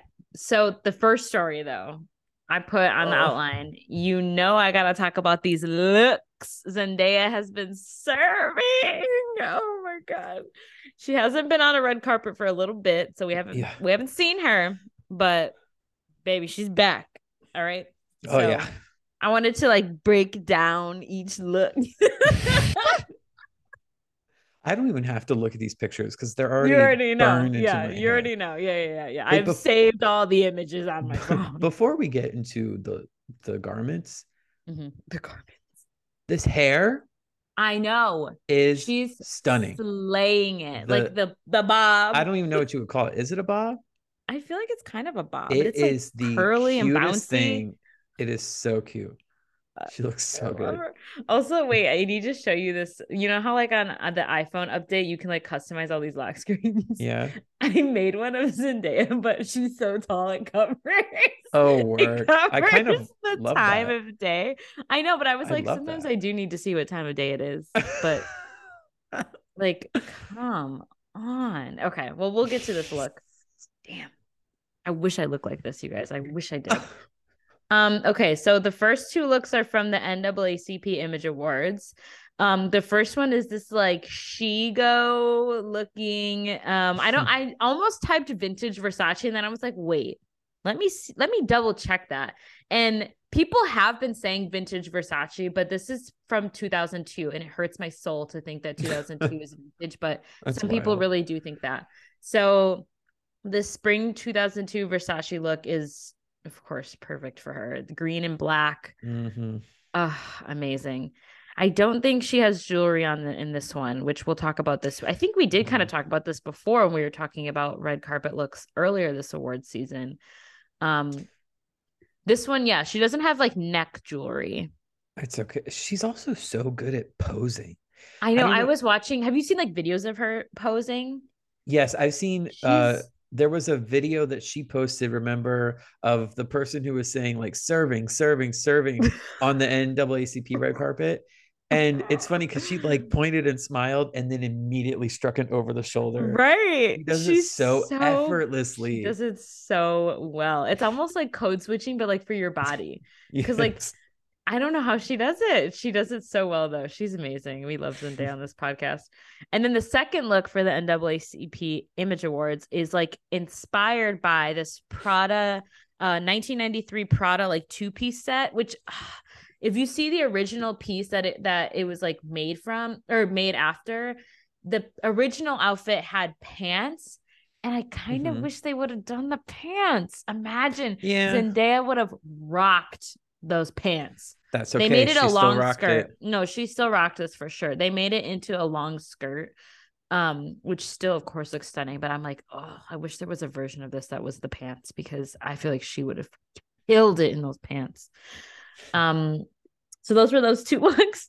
And then the look that I'm like, actually, that's like she's stomping on my neck, The Valentino is one. the Valentino handmade roses. Like she posted on her Instagram story the process of them like making these roses, individual roses on, oh my gosh, on this gorgeous pink gown. Oh my gosh, She's it's so amazing. stunning. Long train, and she has beautiful necklace, like neck jewelry in this Oh, that photo. jewelry cost a lot. That it looks so good though. It's from Somewhere Bulgari. expensive. Yeah, there you go. Bulgari, yeah. It's They probably gave on her loan. pieces. They gave her all of the pieces that she wore this weekend. So NAACP and the SAG Awards. Oh my gosh, yeah, this rose dress is like taking me out. It's so beautiful.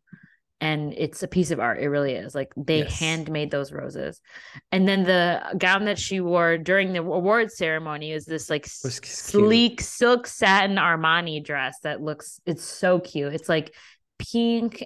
They called it a peony pink and like blue with like some like black embellishments It's like around color it. blocking. Yeah, it looks so good. Where do you She looks think amazing. whenever people have to wear one garment for the red carpet and then they change, where in the venue do you think they change? You think she I did it don't in the know. bathroom or I don't what? know. That's, if she did it in the bathroom, that is incredibly humbling. Imagine bringing that Valentino gown into a bathroom stall. They probably didn't do it in the bathroom. I know that like when Kim Kardashian did the Marilyn Monroe dress on the at the Met Gala. So if you don't know, this is a little piece of pop culture fact. Kim Kardashian, of course, wore that Marilyn Monroe dress at the Met Gala. People freaked out. So the actual dress was actually only worn from when she got out of her car. So she wasn't even wearing the dress in the car because she couldn't sit in it. So she put the dress on after she got out of the car, walked the red carpet, and then because like at the Met Gala, there's of course sitting and they're being served food, she had to take the dress off and change into a replica of the dress. Now, why couldn't she just wear the replica? I don't know.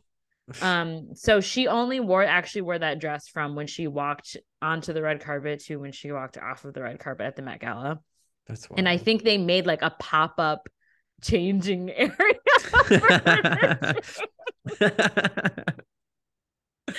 Which is so funny. So I don't know, maybe that's what they do with for these. I feel like Zendaya is one of the few people though, that has like separate looks for the red carpet and the actual awards, but she deserves it. She Yeah. is just the most stunning woman I've ever seen in my life.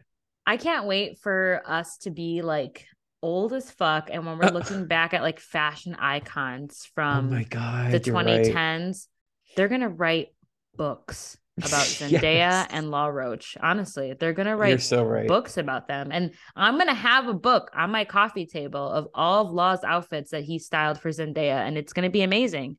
And I'm You're gonna look so at it all right. the time. When I'm old and I can't remember shit, I'm gonna be flipping through that book, Zendaya and Law, a history, a fashion, like whatever they're gonna call it. I'm gonna be flipping through that book as somebody's grandma. No, I'm not gonna be anybody's grandma, but somebody's great aunt. I'm gonna be flipping through that book. Like, damn. They say, there goes great Aunt Ely again, flipping through that looking at Zendaya book, Zendaya book. trying to tell me about whoever the Zendaya woman was. They're like, sure, grandma. Zendaya was an icon. And we need to talk about amazing. the video of her and Austin Butler going up to present, and he tries to Oh, it hold her wasn't hand. Austin Butler. It was Paul Mescal. Paul Mescal, sorry. Yeah. So okay, people did like a whole story saying she rejected him, and I think that's hilarious because she didn't. Like, she thinks that he's going for the arm link and he thinks that they're holding hands. So he goes to grab her hand and she sticks her elbow out, and then they were both like, oh, that's weird. So then they both kind of were like, never mind. And I saw a BuzzFeed article that was like, Zendaya rejected Paul Mescal, and I was like, can you guys stop? See, I like to believe in that story for the drama. Oh my god, but it's not. And the TikTok I sent you, the comments were so funny. Like someone was like, she has a husband at home. Which, by the way, he commented on one of her NAACP Image Tom Awards Holland? posts. Or Paul Yeah, Mescal? with hard eye. Yeah, Oh. Paul Mescal commented, her husband. Oh Tom my Holland commented hard eyes on her Instagram. I That's love when he so comments on her cute. Instagram. It's like, His oh, birthday, I think, is coming up. And if no, it's in June, babe. it's You coming think up, I don't know when their birthdays are? it's coming up. And if another photo is not posted, I'm gonna be upset. Yeah, well, because we kind of missed out for Zendaya's birthday this year because Tom isn't really on Instagram anymore. Yeah, what the hell, Tom? Which actually, it's kind of funny. His birthday is June 1st and her birthday is September 1st. I think that's so cute. Oh my god, that's so cute. God, I hate them. They're so cute. Okay. That's the end of that. That's all I had to talk about with Zendaya. I just wanted to like say my opinions on these outfits. I wanted you guys to know that I'm absolutely like choking, gagging, throwing up because these looks are incredible. In other news, Keke Palmer is now a mother. This is actually funny. Like she's been kind of like joking about it on Twitter. So her baby has this like insane name. Somebody was like, that name sounds like he was marching with Martin Luther King. And she said something like, she was like, yup. I walked with Martin. Yeah, that was funny. So okay, she posted like a long post with her boyfriend, like announcing that she gave birth, and she said, born during Black History Month with a name to match, Leotis and Drelton Jackson. Welcome to the world, baby Leo. Which is so funny, but I'm like, you know what? I'm happy for them. That's really fucking cute. Sure. Yeah, of course. I love that name. I love the idea of an infant being named Leotis and Drelton. And they're like, welcome, baby Leo. Like, oh, yeah. He's going to get bullied. Unless we eradicate bullying in the next 10 years, he's going to get bullied. Maybe not, because he's probably going to go to some like wealthy prep school or something. It just sounds like somebody's grandpa's name. Oh my god. Or people are gonna be like, what is that line from Temptations? Ain't nobody coming to see you, Otis. Okay, sorry. All right. Now is the big story that I know everybody's going to be asking me about, and everybody's going to be like, I hope you talk about this week. I'm talking about it. I know nothing about this, so I need to be educated. Okay, I need to preface by saying I think a lot of this, and I put this on the outline, a lot of this is internet fluff. I genuinely don't think that there's actually any quote unquote beef here. This has all just been concocted from people just posting stuff on the internet. None of it is coming from the actual people that are involved. So, all right. If you don't know, I am talking about the Selena Gomez, Hailey Bieber drama. I say that word because there's no drama, but it's taking over TikTok. Like every 3 videos I think on my feed is something about Justin Bieber, Hailey Baldwin, or Selena Gomez. So I'm taking it all the way back to the beginning. Not that quite far back, but if you have been living under a rock since 2010, Justin Bieber and Selena Gomez were very long-term on again, off again. They were on again sometime in 2018 and they then broke up. And within months, Justin Bieber was engaged to Hailey Baldwin, now Hailey Bieber. Yeah, so that happened. Okay, now, again, I don't think there's any beef here. So since then, Selena and Hailey have seemingly squashed any suspicion of there being beef after they were photographed together at an event in October. But now things are spicing up again. So this is so stupid. You're gonna laugh at how dumb this is. So the whole origin of this is that Selena Gomez posted a TikTok like literally just earlier this week or over the weekend, using that sound where it's like, my name is Bella Hadid, and she was like, oh, I wish I looked like Bella Hadid, whatever. And then after that, she made another TikTok and said that she accidentally laminated her eyebrows too much when she was making that video, which is like this new eyebrow thing where you like comb your eyebrows upwards and like slick them back. Oh yeah, I was like, what does that mean? Thank you for defining it. Mm-hmm.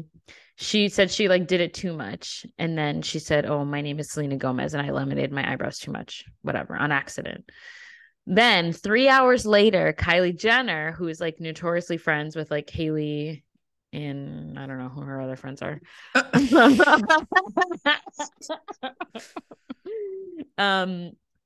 Kylie Jenner posted on her IG story like just a picture of like her face, like she was like this. And then the caption on the image was, this was an accident, question mark. And she put the caption right over her own eyebrows. So people were like, oh, she's shading Selena. And then the next Instagram story that she posted was her and Hailey on FaceTime with both of their eyebrows like in the camera. And so people were like, oh my gosh, they're shading Selena. So somebody made a TikTok breaking down the drama. And Kylie actually responded in the comments and said, this is reaching, no shade towards Selena ever. And I didn't see her eyebrow post. You guys are making something out of nothing. This is silly.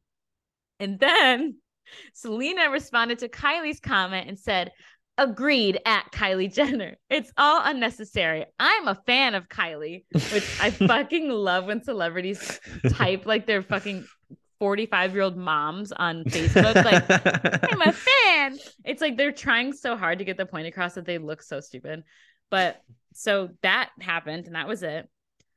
But now people have been like posting all these it like opened up this huge can of worms that people are basically like doing a deep dive into Justin and Hailey's relationship. Of course, I think there's like a running joke about how like Justin doesn't like her, and I can kind of see where the joke comes from, because he does not show his affection towards her in the same way that he did with Selena.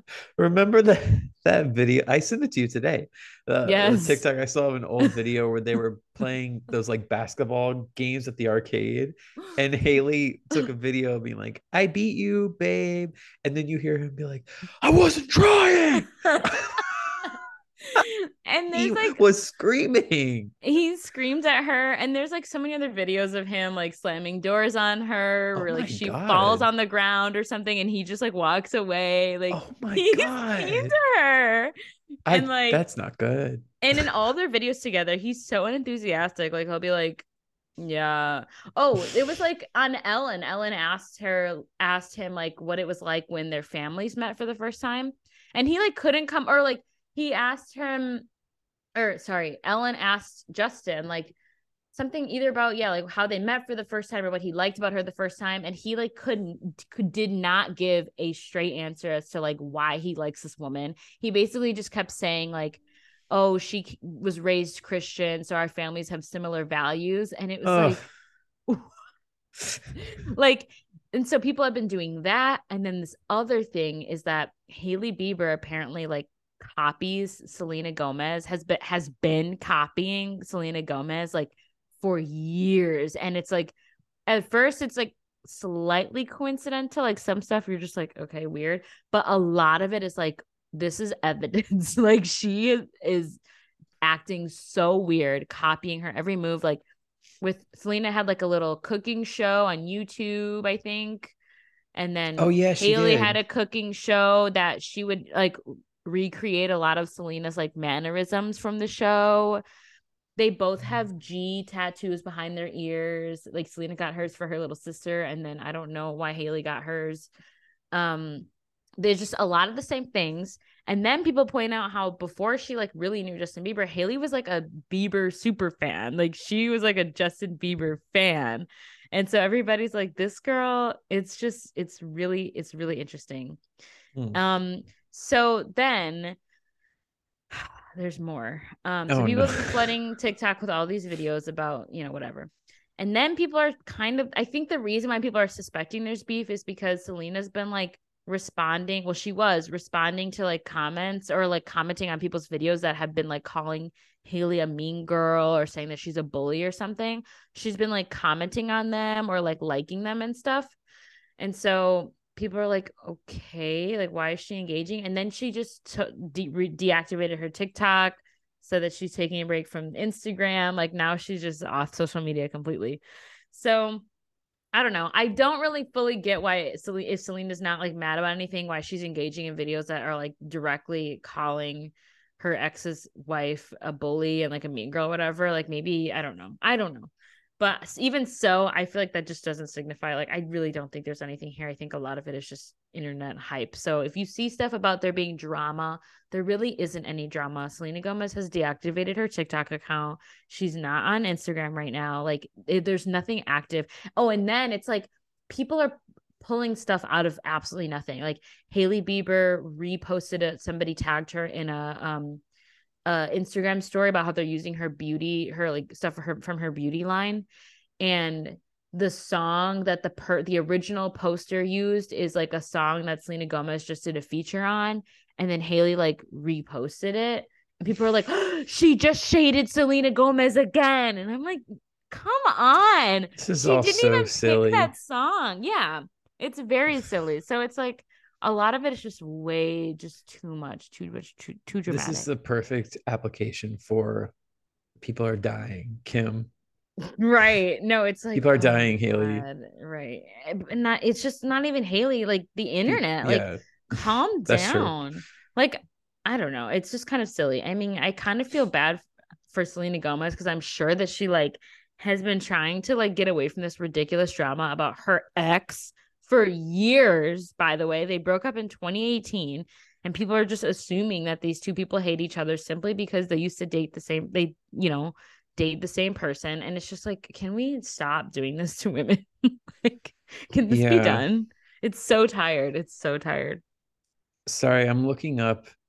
Didn't Hailey Bieber wear was it a Met Gala? I don't know. It was Met Gala. We talked about one of the looks that she wore. Oh, like the white sheet. The white sheet. It wasn't Met Gala because I can't find it when I Google it. But I just remember, like, whenever the words Hailey Bieber are uttered in front of me, I think of that absolutely horrible garment. Yeah, not good. No, I know which one you're talking about. You're talking about the white one. That was the Grammys. The Grammys. It was like just a plain, like it looked like a white sheet. And then her hair was like just a low pony, like hanging in front of her face. It was not a look. Oh yeah, yeah, yeah. No, literally a sheet. Yeah. Not Yeah, stunning. I was not a fan. I was not a fan. Yeah. Wow. Yeah, Thanks for telling us about the saga yeah, of which is nothing. The saga again, of yeah, nothing. not really a saga because there's nothing to, yeah, I don't know. There's nothing there, but it is kind of funny, I will say, seeing the TikToks of people like pulling quotes from Justin Bieber and then like the stuff that he said about Selena, how he's like really obsessed with her. And then apparently, like one time he posted a picture of like his computer screen, and you could see he had a Google search of like it said like Selena Gomez Coachella outfit. And Oh no. like, what the fuck? No. See, this is getting sad. He's like obviously still obsessed with her. I'm sure there's a good reason why they're not together, but I feel like she was his first love, so he's probably always going to be obsessed with her. He's got to keep an eye out for Selena. But literally. So if anything, it's kind of like comical and entertaining. But I don't know. Some of those videos about Hailey Bieber copying Selena Gomez, I'm like, girl, it's getting real desperate. Alrighty. You ready for media moment? Yeah. It's time for the media moment.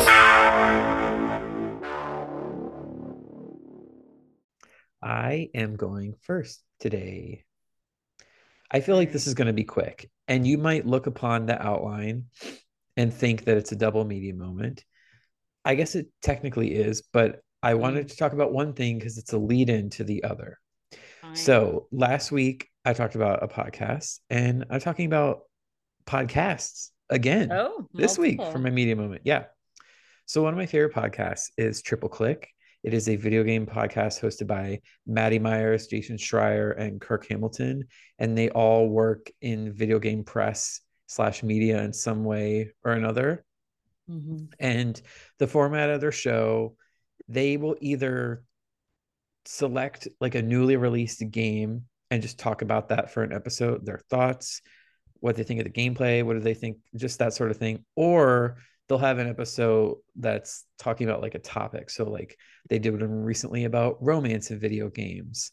They did one about mystery video games. So they'll pick like a topic, and then sometimes they'll just have Q&A episodes. But anyway, their newest episode, which came out this past Thursday, was one of the episodes where they pick a game, a new game, and they talk about it. And so it's funny because normally when they do that format, the title of the episode will just be Triple Play, and then the name of the game. But this time, so they didn't say Triple Play, Hogwarts Legacy. The title of the episode is Harry Potter and the Cursed Video Game, which is a great riff on, of course, Harry Potter and the Cursed Child, where they're talking Oh my about God, this Hogwarts is Legacy. trash. But it was a very good and very interesting episode because they're not just talking about the game. It's more of a discussion about the ethics of playing the game, buying the game, and moreover, like their relationship with the Harry Potter brand in the wake of J.K. Rowling's comments, the multiple heinous anti-trans things she said, Which among she other things. swears isn't Yeah, anti-trans. whatever. So it's just a really great episode. It's one of the better ones they've, or not bad. It's one of the more interesting ones they've had recently. Mm-hmm. So what came of that episode is multiple times they're referencing another podcast called The Shrieking Shack. And I was like, what is this? They're making like allusions to it. And they're like, oh, we're gonna frame our history with Wizarding World similar to how they do on Shrieking Shack. I was like, what is this? So I looked it up, and Shrieking Shack is a podcast that started in 2018. And actually, I need to look it up to get the host names of that because I need to make Ooh, sure I'm doing a shout out correctly. you're not a fan? I've only listened to 4. Okay, it's Liz and ZC. I don't know. It's 2 people, and what they did from 2018 to like, oh gosh, I'm scrolling. I think it was like well into the 2020s. They or 2020, they break down the Harry Potter books 1 through 7, and each episode is like a chunk of chapters. So it'll be like 1 through 4 was episode 1, Oh yeah, 5 yeah. through Like binge mode 7. did. Sure. And the whole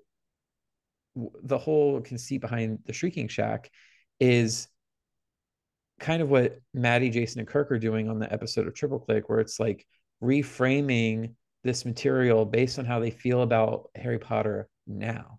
So the way that they describe the podcast is they call themselves lapsed Harry Potter fans. So when they started this in 2018, they were already kind of feeling disenfranchised because this is when J.K. Rowling was really first starting to like make her Be a comments bigot. known. Yeah. And so they thought, okay, let's start this podcast where we just reread the books and really like get into the nitty gritty and just re-examine it, what we like, what we don't like. And it's really interesting and it's There's a really lot. in depth. Like each episode is like an hour and a half, hour, 45 minutes. And this is only for a couple chapters at a time. Mhm. So I'm not even close to the end of their breakdown of Sorcerer's Stone. But it's just interesting. I don't know if I'm going to keep listening because like I said, it's a lot. I think it took them over 100 episodes to get through the whole series. And what's exciting is I saw now they're doing Twilight. Oh, that's so fun. Yeah, I can imagine it's a little bit different because to my knowledge, Stephanie Meyer hasn't come out and said anything horribly offensive like I J.K. hope Rowling not. has. But yeah, it's just an interesting podcast. It's interesting to hear 2 people that were huge fans, like went to every midnight release premiere, now look back on the material with different lens, like a more academic, contextual lens. And so I wanted to bring up Triple Click because they're the reason why I started listening to the Shrieking Shack. And the reason why it's called the Shrieking Shack, for those of you who don't know, that's a location in the Harry Potter books. I just love the concept of like going back and looking through old literature that you liked as a kid with the academic kind of an academic lens, or like a more Just a critical different focus. context, like being Yeah, an adult and totally everything. different context and a more like critical focus to consuming it. That's great. Yeah, and they keep making allusions to this is kind of what makes me want to stick with it when they get to like the latter half of the series. They keep making allusions to this idea that Harry Potter, like the books, didn't really support this hard left turn into like the darkness of books like 5, 6, and 7. That the earlier books don't really support that, and they're really whimsical and really childlike. So I'm kind of Yeah. interested to keep listening and see how they get into that and how like that lack of evolution kind of happened. I feel like the films were very similar too, where it was just like, whoa, all of a sudden now we're gonna like bleach every frame and it's gonna become Oh, really I see what dark. you mean. Yeah, Okay. Well, you know how I feel about the films. yeah, I feel like they really quickly, can I just like give my 2 cents on like that in sure, particular? go off. I feel like what I liked about the books is that, which I feel like they don't really emphasize on it enough in the movie, maybe, um, is that the shift really happens after well, one, it starts to get darker because Harry literally witnesses one of his classmates get killed. Mm-hmm. And then two, it gets really way more darker after Order of the Phoenix when he has to witness then Sirius Black die. And he like cannot grapple with the fact that Sirius is gone. And I don't think they highlight that enough in the movie. But in the 6th book, he spends the entire, like a lot of the first, like the beginning of, maybe not in the beginning, maybe I'm not remembering it correctly, but he spends a lot of that like storyline in the 6th book trying to figure out how Sirius Black like isn't dead. Like he goes up to the ghosts at Hogwarts and he asks them like, how do you become a ghost? And like, so this means that Sirius could still be out there. And they're like, well, no. And like he spends a lot of it too feeling intense guilt because he feels like Sirius died basically because of him. And like, so I feel like it's done pretty well in the books with how like you can see that it's darker because he's like really, that's how he feels. Like his maturity, like his image, like his innocence was like taken away from him once he had to start figuring out how to deal with actual death that he witnessed. Like for most of it, he had to figure out how to deal with death that he didn't know about, that he didn't see, that he wasn't there for. I mean, he kind of was, but he really wasn't. And now this is like a lot of death that he just doesn't know how to handle. And so, yeah, it's like Yeah. interesting. It's really like about growing up and just like understanding grief and how it impacts you and like your just overall viewpoint in life. That's But true. like I say, the movies are trash and they don't really do All that. right. So I disagree with Ely on the movies are trash, but you guys, I think what the podcast because hosts you haven't are read the book. okay. Do you have amnesia? I've read the books. Well, then you should Uh, know. Are you kidding? no, it's You're called a saying differing opinion. no. Okay. Anyway, I think what the podcast hosts are alluding to is, and I very much agree with this idea that like there's no way that JK planned out as far in advance as she claims she did. And so it feels somewhat like as you're going along, Oh, that there's totally. new information. Like they were just talking about, like I said, I've listened to almost the first 3 episodes, and they're talking about how it's revealed in a later book that Petunia actually knows pretty much everything, and how reading it back, it's like the way it's written, no, she doesn't. No, you ain't. So yeah, so that sort of thing where it's like clearly JK. It's like how, remember those tweets where she would be what was it? Was it Nagini was a character in the second Fantastic Beast movie, and she's like, "I've known this since the very beginning." It's like, Bitch, no, Mama, you no, you have haven't. not. No, you haven't. And Delusional on also many fronts. the one inconsistency that makes me so angry is the thing about like the Thestrals, how you can only see them if you witness death. And of course, Harry can only see them starting in his 5th year at Hogwarts. But like she says his mom was killed right in front of him when he was a baby. He witnessed death already. That shit Yeah, pissed me see, I don't off. think she thought Oh. something, sir. But anyway, No, all uh, they do is lie.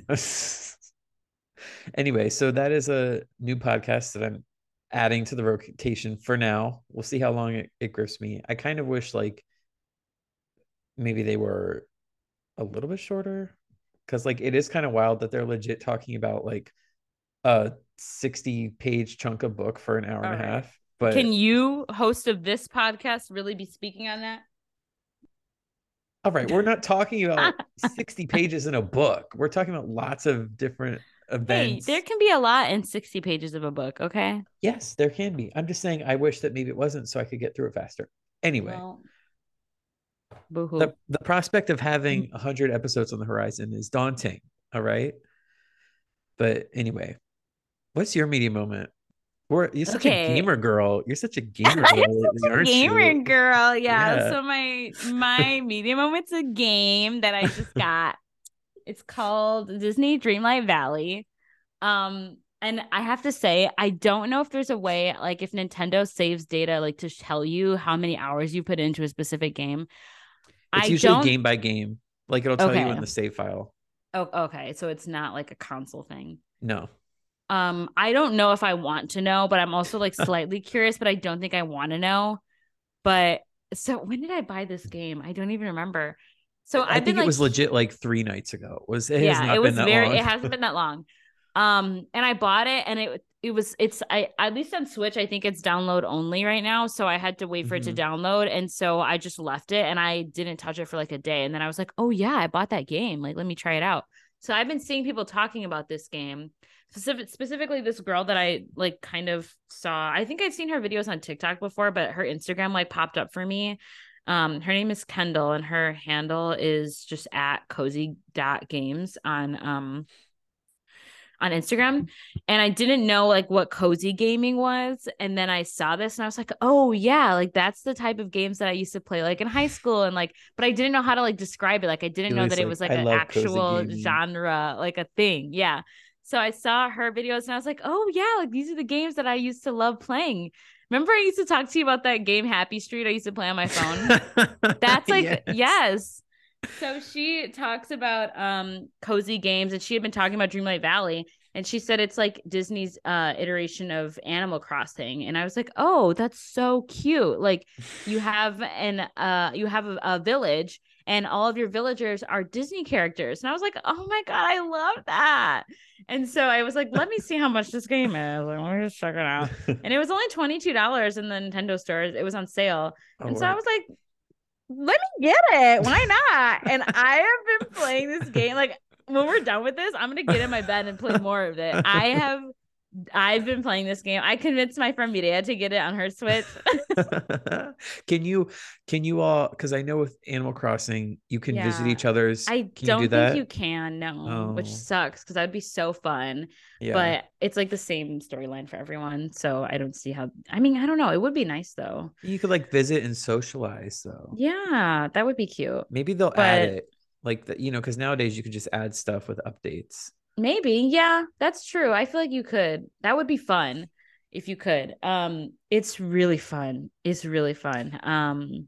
Do you like farm and stuff like Yeah, in Animal? It's basic. It's literally Animal it's Crossing, but literally Animal Disney. Crossing, but the villagers are Disney characters. Yeah. So you have like That's cute. quests that each characters like have once they like go through like, so you have to level up your like friendship level with each character. That's fun. And then like as you get to different levels that you unlock different quests and then you earn, it's called like the currency. So you have like coins that you can use to like buy things like from Goofy's stall. And then the other currency in the game is Dreamlight. And so the more Dreamlight you acquire, the more you can use it to like unlock and explore different areas of the village. And so right now I have it comes with already like the plaza space and the meadow space. And then you get to unlock different realms, which like mean then you can pull different characters from those realms or like some of the characters are already trapped in specific areas of so I just unlocked Kristoff by unlocking the Forest of Valor. Kristoff was stuck in there and he was like, oh my god, This is so unserious. it's so unserious, but it's so cute. It's so cute. So I'm really enjoying it and I love being able to see like I have Moana and Maui and I have what's her name, Mirabel from Encanto on my island, and then like Kristoff is there. It's like these characters have nothing to do with each other, are all in the same space. And then I just found out you can unlock the Toy Story characters, and they're like the size of toys. Oh, that's cute. I was gonna ask you if it's just Disney animation or if there's also like No, there's Pixar. Pixar. So you can get Imagine if they have Remy. Star Wars characters. They You can have get Remy. and he'll be a little Mireya, mouse size. Mireya rat already size. got Remy for her island, for her Oh, so village. I haven't gotten Remy. it's random. It's Like, not random, but there are certain choices that you can make. And so when Oh. it gave me the option to unlock my first realm, I chose to unlock the one that Moana was in, but she chose to unlock Ratatouille. oh my God. This actually Mhm. does sound fun. It's a really fun game. They have it for PS5. No, I know they do. It's funny because like we're talking about this cute ass game, and meanwhile, like the game I just beat is like the newest You Resident playing Evil some, like, game, which was like some scary disgusting, and violent sick as shit. shit. It's really Well, then good though. maybe it's refreshing to switch it up and do Disney Dreamlight Valley. No, that's And what I. they're That's having what I like a do. sale right now because it's their like centennial celebration. So you can get a lot Oh, of free yeah. shit right now. That's what I do is like I like to fluctuate game tones. So like I just beat Resident Evil last week, really good game. And so now I'm playing the new Ratchet and Clank games that's like lighter, more colorful, and then I'll play something serious again. I gotta switch it up. Well, I'm that's what I actually think is fun about these like island like village games, that you can like put them down and come back to them anytime and it's like fine. yeah, and I have felt kind of left out because all those games are on like Switch and like we don't normally get them. Oh, So I'm gonna look it up right now to see if it's on sale. it's fun. It's really fun. I think you should do it. You would probably like it. And it's actually, I feel like it's a little bit easier than Animal Crossing. So like some of the it's like Hmm. it's not like ridiculously simplified where it's boring, but it's a little bit more simplified that you're like, yes, I can keep playing this, and it's like I'm not going to get stuck on something, you know. Yeah, no, see, that's the thing. I feel like the only time I played Animal Crossing was back in like the GameCube days, and I just love the conceit of Animal Crossing. It's so Mhm. fucking cute, and I wish, I mean, I guess I could play it on Nix, but like I wish I could just play it on my console, and I feel left out. But so breaking news, it's on sale for $25 until Friday on the PlayStation Store, and See? it's this. So there's a deluxe edition and an ultimate edition, but those are more. But the standard edition, it says it comes with 8,000 moonstones, 2 standard wearable items. So you get to change your outfit and stuff. Yeah, you make like a whole character. Like you get to customize your person. Stitch is in this game. Mhm. Oh my God. It's cute. Wait, you're Zach. It's convincing super me. cute. It's really cute. You get to Yeah. decorate your house and stuff. Yes, and then one of the things that you can buy for the like the centennial celebration is the purple cottage.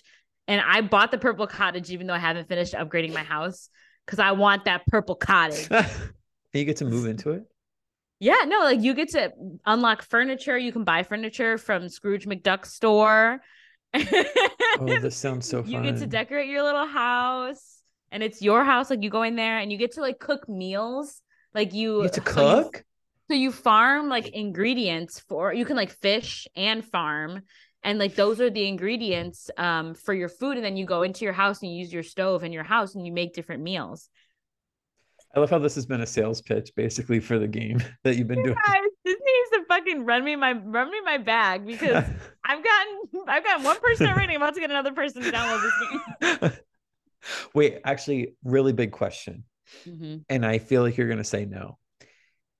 Is there voice acting for the characters? A little bit, but The reason why I think you're going to not say no is because I feel like that'd be totally. very complicated because, of course, they have like actors doing the voices for the films and they'd have to pay them. Is it Yeah. like fake voices? Is it like people that are doing impressions? I mean, if it is, some of them, I think they're pretty good. So it's not like they are saying all the dialogue, like it's just written on the screen, but they have like catchphrases that they say when you walk by them, or like when they say hello, and like Moana's always, or Maui's is pretty funny because he's always like, you know how he is in the movie, like he's always just saying the stuff about himself and like what he does, and like Mhm. the other thing that's funny is that a way to build up your friendship level with each character is by giving them their like favorite items of the day. So every day they have 3 items that are their favorite items of the day, and you have to either like make those items, like find them, or like farm them or something like that. And you can give it to them, and that gives you like a bonus in your friendship with them.